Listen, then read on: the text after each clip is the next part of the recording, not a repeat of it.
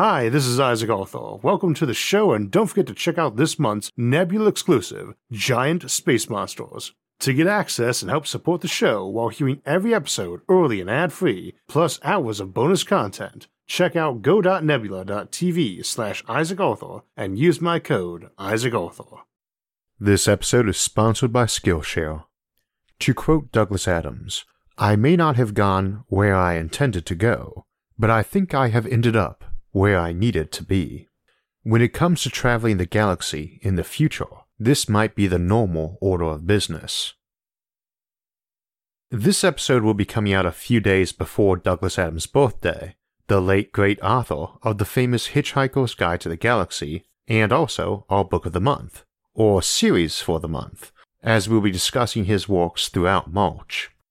I don't think there's any series I've read, or rather reread and listened to, as much as The Hitchhiker's Guide, and it's a great example of how humor and satire in science fiction often get more bits right than even very sober and hard science fiction works.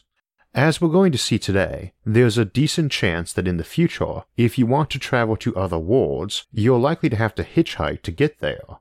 We've a lot of concepts to cover, so you might want to grab a drink, a snack, and a towel.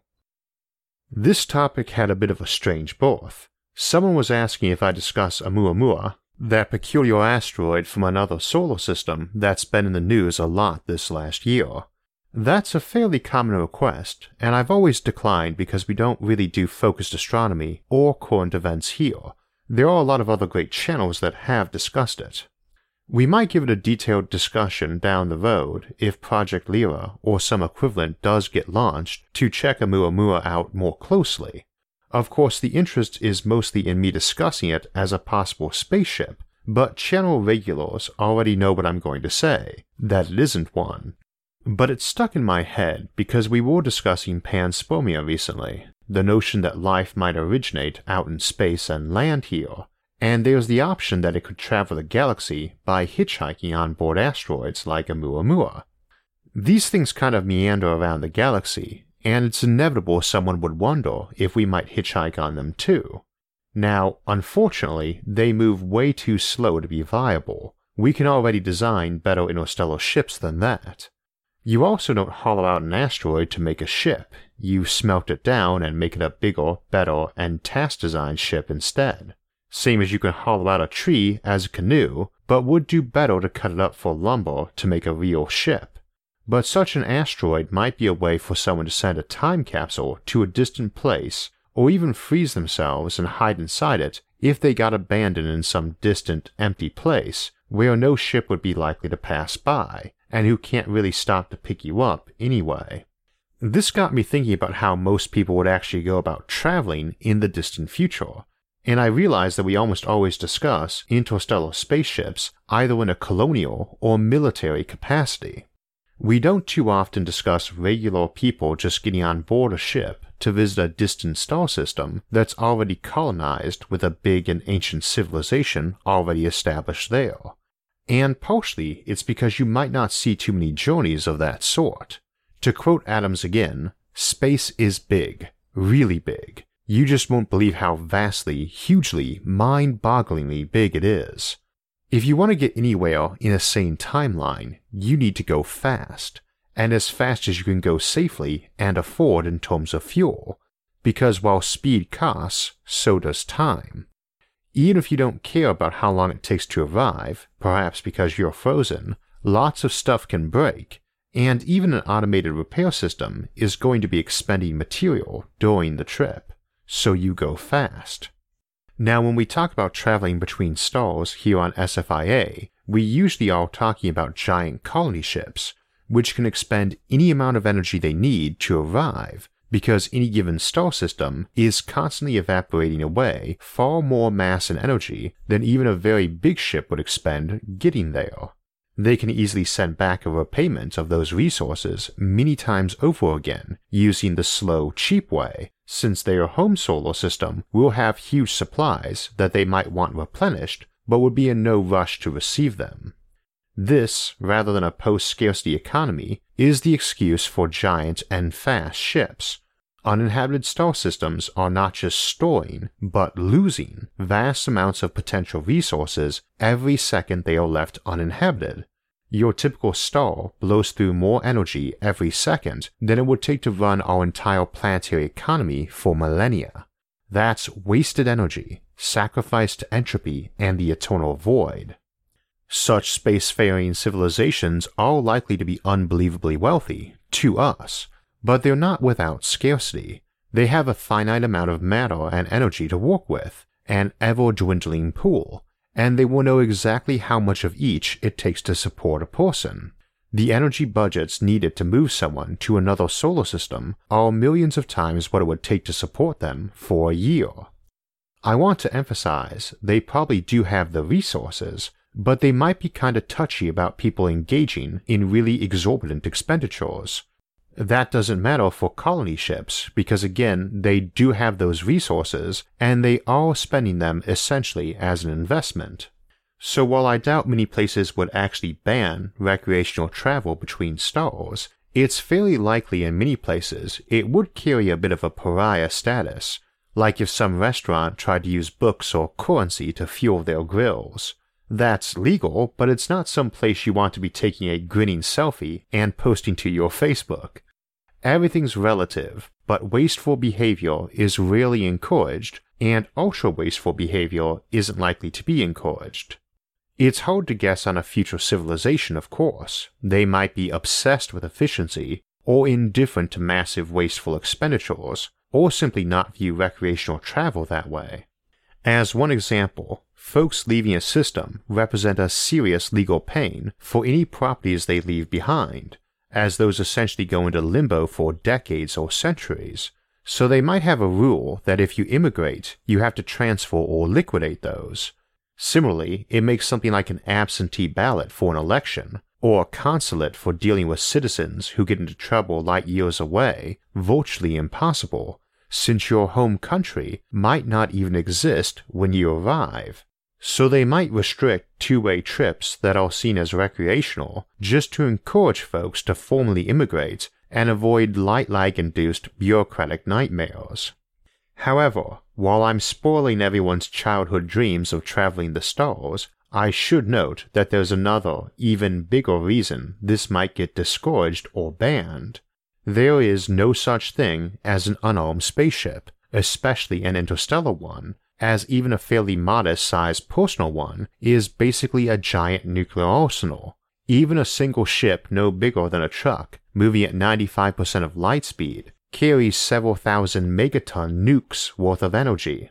So civilizations might be very touchy about privately owned starships.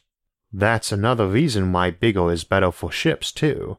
It's a lot easier to track, regulate, and blow up a handful of larger ships with a vetted and licensed crew than millions of tiny ones. You might be able to easily purchase your own personal spaceship in the future, but they might not let you fly it anywhere near another solar system. Attached to that, as long as light speed limits us, interstellar empires would at best be loose confederacies of a handful of systems, not sprawling galactic ones. Odds are very good even individual solar systems would be broken into hundreds if not millions of nations. Each system is likely to have its own specific regulations on entering, especially at relativistic speeds, and have all sorts of security and customs issues that differ from neighboring systems. Again, giant ships have an edge here, especially ones that tend to have a circuit they run, and would be hard to charter just to make a flight of potentially many centuries to the destination of your choosing. Even if we assume most systems have ultra-efficient laser highway systems to their neighbors, this merely reduces rather than eliminates these problems, and such highways are more likely to be akin to railroads, for big equipment where controlled ships shuttle down, not lots of tiny personal ships. All of which starts adding up to a picture that says visiting other populated systems is something you either do on a great big passenger liner, where you're probably frozen for the duration and might be waiting months for the next flight, maybe frozen in a warehouse, or you're doing it by hitching a ride on a ship that doesn't specialize in passenger movement and is not going all that far. You aren't traveling from here to Ursa Minor in one stop, not the way a dedicated colony ship might. You're jumping from star to star, zigzagging your way out, probably spending months or even years kicking around that system before a ship comes by that's headed the right way and will let you hitch a ride or buy a ticket or walk your way out. More like a sparse hub and spoke system like the airlines use, just with more and longer layovers and very few flights. And you probably won't buy a ticket either. Commerce and currency between stars is not likely to handle small transactions too well, with each destination quite possibly using a different local currency and with decades of delay on any banking transaction. Consider the practical problems too. If you're some company who owns a bunch of freighters, you probably have those insured and do not want the liability issues involved from one lone random stranger on your ship sightseeing the galaxy, not on your ship potentially carrying megatons of ultra-valuable goods around. Another reason why freezing passengers might be the norm. I suspect almost every ship would have a lot of passengers on board, but they might be rather unofficial cargo. Hard to say, of course. Some place like Earth, or the Sol system anyway, all Dyson swarmed up at the center of an emerging galactic sprawl, might easily have millions of giant spaceships carrying trillions of people in and out of the system every single day, with easy-to-book travel to all neighboring systems out to 100 light-years, while another region might be inhabited by various fairly hostile and xenophobic civilizations, and that can change quick too. Remember, voyages to even your closest neighbors might be decades long. A lot can change in that time. A utopian democracy might have switched into a genocidal dictatorship or vice versa since you booked passage there. They might not have some nice, cheap, efficient laser highway to their neighbors either, or be confiscating any ships that arrived for seizure. And if you are planning to cross the whole galaxy, you're talking about potentially spending 1,000,000 years jumping from system to system thousands of times, needing to book new passage each time, needing to scope out your next couple destinations and gamble against the most recent information from them.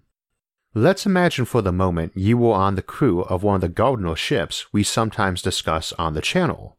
Great big generation ships that pop from world to world, moving ever further from Earth, settling each one in turn. Let's say you traveled with them all the way out to the galactic rim. We'll even use our example from intergalactic colonization, the ship Unity, that had arrived in the Terminus system and was prepping for the big journey to Andromeda. You've decided to go home, all the way back to Earth, 30,000 light-years away, and as I recall from the episode, a place you'd left 200,000 years ago, with thousands of colonies set up along the way. Now you're ready to head home. There's a fantasy series called The Black Company by Glenn Cook, very good series by the way, about this mercenary company that's been around for centuries and keeps records, the annals, of its members and exploits. Since they usually are not very popular for a couple generations in any area they've been working at, they tend to drift over time to new spots and had wandered a very long way from their origins, which have descended into myth and legend. At one point in the series, they decide to go home, but all they've got is a name, for a place that's on a continent they don't even have maps for, sort of like trying to travel down to Cape Horn from Norway in the 10th century. No maps, cities along the way changing names or getting moved or destroyed, and languages changing too. So they decide just to backtrack, figuring at each stop along the way they'd have a better chance of pinning down their next destination from a combination of their own annals and local history. Needless to say, they often don't get a terribly warm reception at most of their destinations. They are called the Black Company for a reason, though at one place they are regarded as neo-mythological founders or heroes too.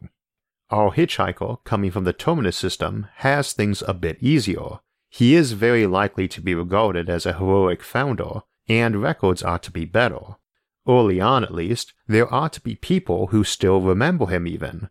We are obviously assuming a lot of life extension options for this trip, though alternatively he might have made his trips on ice or be a descendant of the original colonists too, quite possibly all three, but we'll assume this particular traveler actually left Earth personally and has been awake most or all of the time.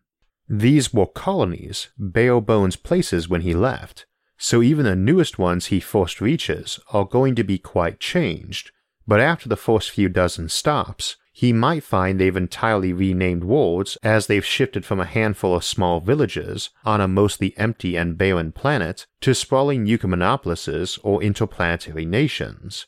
He makes one stop and finds out that locally, after a rough patch settling in, the colonial government had blamed his ship for their hard times by not giving them enough support setting up, and he's not greeted as a fun news item, but like a criminal or villain returning to the scene of the crime. He might decide he's better off detouring off that direct route, but he's likely to keep returning to it for the nostalgia, even if he sometimes has to bypass places that have turned nasty. Every time he stops, he gets big updates on what's going on, and all the changes. He probably needs some sort of Hitchhiker's Guide to the Galaxy, and it's probably about as reliable and thorough as reviews of resorts and travel destinations are nowadays, full of tons of old and outdated entries on tangential stuff, rants about customer service, complaints about how the local customs officials confiscated their contraband, and reviews about bars and restaurants that closed down centuries before you arrived. Even for those first few destinations, it would be like someone who lived in Constantinople jumping to Cromwell-era London, then over to colonial America, then back to Victorian-era London, then to modern Istanbul. And that's only going to get worse with each progressive step. I suspect he'd opt to travel with circuit freighter crews, volunteering his skills and experience, and staying awake, just so he could be getting live updates as they approached each new system, and have folks to interact with who were used to this sort of leapfrogging through time and space. In that regard, it would be very easy to imagine a lot of subcultures emerging around these sorts of space crews, probably nothing even vaguely homogeneous across a whole galaxy, but with decently standardized customs and behaviors, at least in each local pocket. They would be very likely to have some currency the various captains all agree to use among each other, even if just to rendezvous outside a system and exchange goods to avoid tariffs, something like quality liquors or other barter items. They would be very likely to favor travelers who'd been on ships a lot, and be more open to having them hitch a ride if they couldn't pay, since any time one of them left their ship, they'd be stranded way out away from their home too. They probably would have some sort of guidebook or wiki they all maintain separately, and shared around so as to avoid each system whitewashing its own entries. And it is very unlikely our traveler can pay. I mean, even assuming he's been drawing some salary from Earth for all those thousands of years, which seems very unlikely, there's just not likely to be any sort of standardized currency, and even some agreed-on interstellar trade currency is likely to only exist in a small region of space. You'd probably be swapping currencies at every destination, taking a hit on each, and maybe gambling on wiring it ahead to your next destination at light speed to some bank, hoping it will receive it and guard it and add compound interest onto it. How many times can you do that before something goes dreadfully wrong, like the bank goes under or gets embezzled, or the planet it is on gets bombed? Or you just stop using money. Many folks figure we'd live in a moneyless society in the future, which might be quite a utopia, or not, but even if it is, it might be rather inconvenient for you, since that presumably means you need to get authorized for your next trip, and space travel is never going to be casually cheap.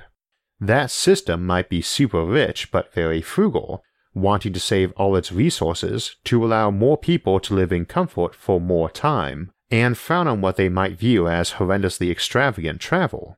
It's not very likely you could carry some sort of commodity currency with you either, even assuming there was something universally valuable and compact and consistent in value. You've got information, but that's the fastest and easiest thing to ship around the stars. It moves at light speed and will always arrive ahead of you, making yours old and outdated when you arrive. The good news is that it's probably a very prosperous galaxy all around.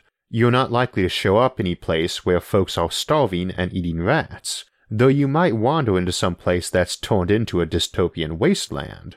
Odds are the ship, which will be picking signals up as it approaches, won't stop there anyway if that's the case.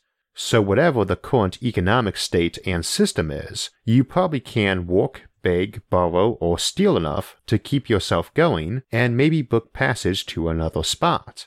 And you could also end up at a given destination for centuries at a time. Either no ship wants to go there, or you've just taken a shine to it and want to pause in your journey for a while. Maybe start a family. Heck, considering the Gardner ship model assumes constant regeneration of the colonist pool by having kids, if you're backtracking your path, you might be bumping into your descendants on each stop. Go on long enough, and the majority of that planet might be descended from you. But with life extension on the table, you might easily visit a world you helped colonize 10,000 years ago and be able to stay with your actual son or daughter who stuck around there originally. Indeed, an awful lot of these Gardner ships might abandon their original mission in favor of shuttling along sections of space they colonized, where the cultures are likely to be a bit more similar and where they've always got old friends and relatives, very old friends and relatives, who they can visit or turn to if there's a problem. If radical life extension is in play in the future, as it very likely will be, odds are most colonists will still have most of their original colonists kicking around for a long time, as a small minority as more people are born, but probably a very influential minority. We can't really guess how the life of a galactic hitchhiker would go.